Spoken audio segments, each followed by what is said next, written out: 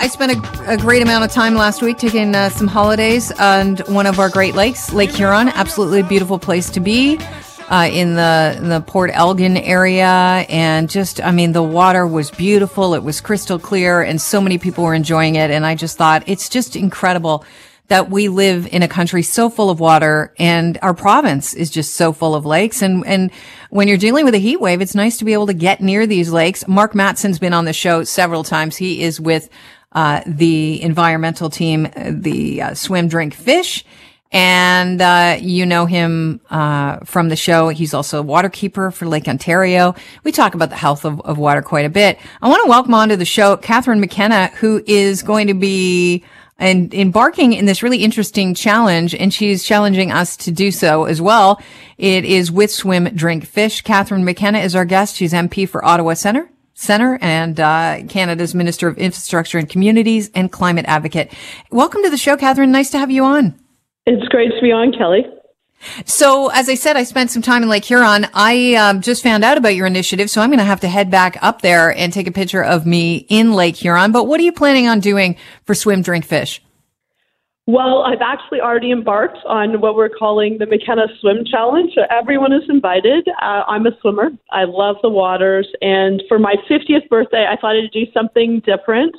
I would swim in all 5 Great Lakes, in the Atlantic, Pacific, and Arctic Ocean, and raise money for Swim, Drink, Fish. So every time I swim, I donate to Swim, Drink, Fish. So I'm asking Canadians, and of course Ontarians, if they want to do the same. $10 to Swim, Drink, Fish every time you go into a new body of water, because that will help them do water samples. And so we've raised $5,000 so far. I actually swam this morning. I was with some swim buddies from U of T. I used to swim in the varsity team there. We swam in the beaches.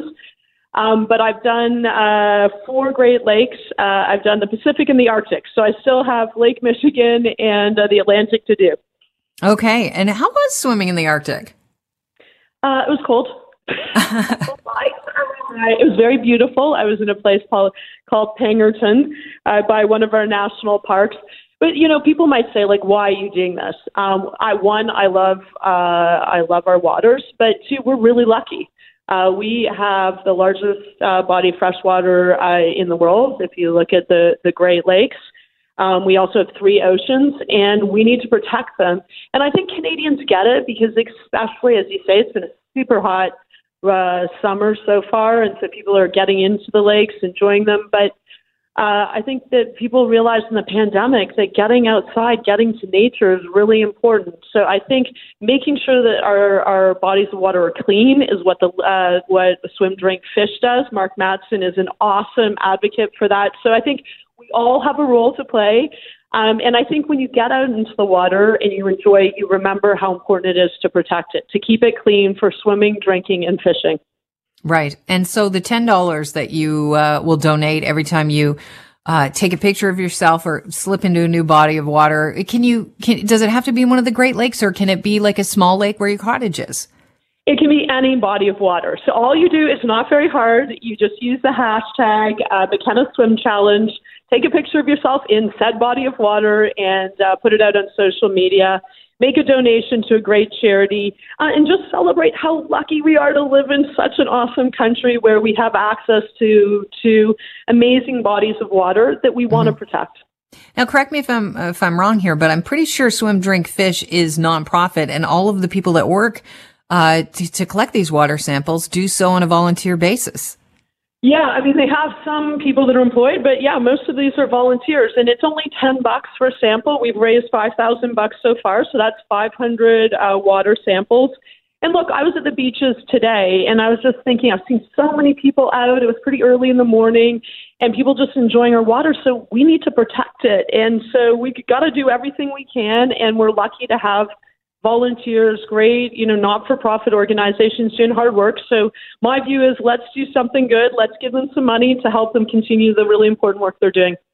I really respect you for being the type of person that has said over and over again, you're going to do things on your own terms. And I think that this shows that you're definitely celebrating your 50th birthday on your own terms, doing something that you love, but also doing something that you're passionate about, giving back to, which is in the environment here. And here we are on week 2 of an election campaign. You're not going to run again. This was a big shocker. I remember breaking the news on the show that you had announced that you weren't going to run again and that you were leaving politics once again. This was on your own terms. A lot of people have been pretty judgmental of you, saying, wait a minute, Catherine, the fact that why you are so successful and why you are such a bright light for women in politics is the fact that you are operating on your own terms. Has it been difficult to balance your values, what you want for yourself and how you operate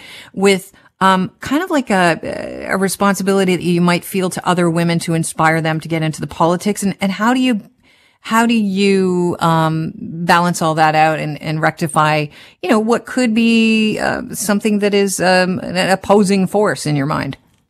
Well, look, I mean, when I decided, I got into politics 8 years ago. I had to run for 2 years to win. I had a really tough riding to win, and it's been great. But, people want to set your goalposts for you. For me, I just said I got into politics to do some things. I wanted a change in government. I really wanted us to be focused on climate change. And I feel like I've done what I've come to do internationally on climate. Pollution knows no borders, and I'm going to go work on that. I also have 3 kids, and I want to spend more time with them.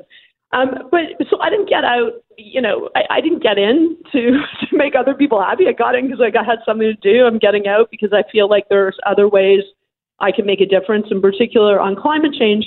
But one thing I will always do is support women and girls who want to get into politics. I started a campaign, Run Like a Girl, and it's nonpartisan because I think we got to sometimes move beyond the party politics. And it's really about inspiring girls and women. And I had an event, and actually a girl stood up and she said, I'm going to run for my student council president. And guess what? She ran. She came back and found me. She told me she won.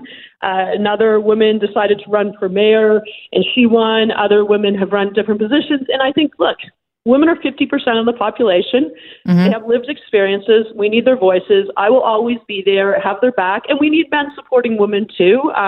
Is really important. So I'm going to continue that. I had a great run in politics. There are other ways to get things done. I am helping out in the campaign. I'm helping out the Liberal team, but I got other things I got to do, and that shouldn't be seen as defeat. I don't think you have to stay into politics forever. But I will always be a champion for women and girls and broader diversity in politics because we need different voices out there. And you're helping out Ottawa Centre's federal Liberal candidate, who is Yasser Naqvi. We've had him on the show a few times with his campaign. How's that going?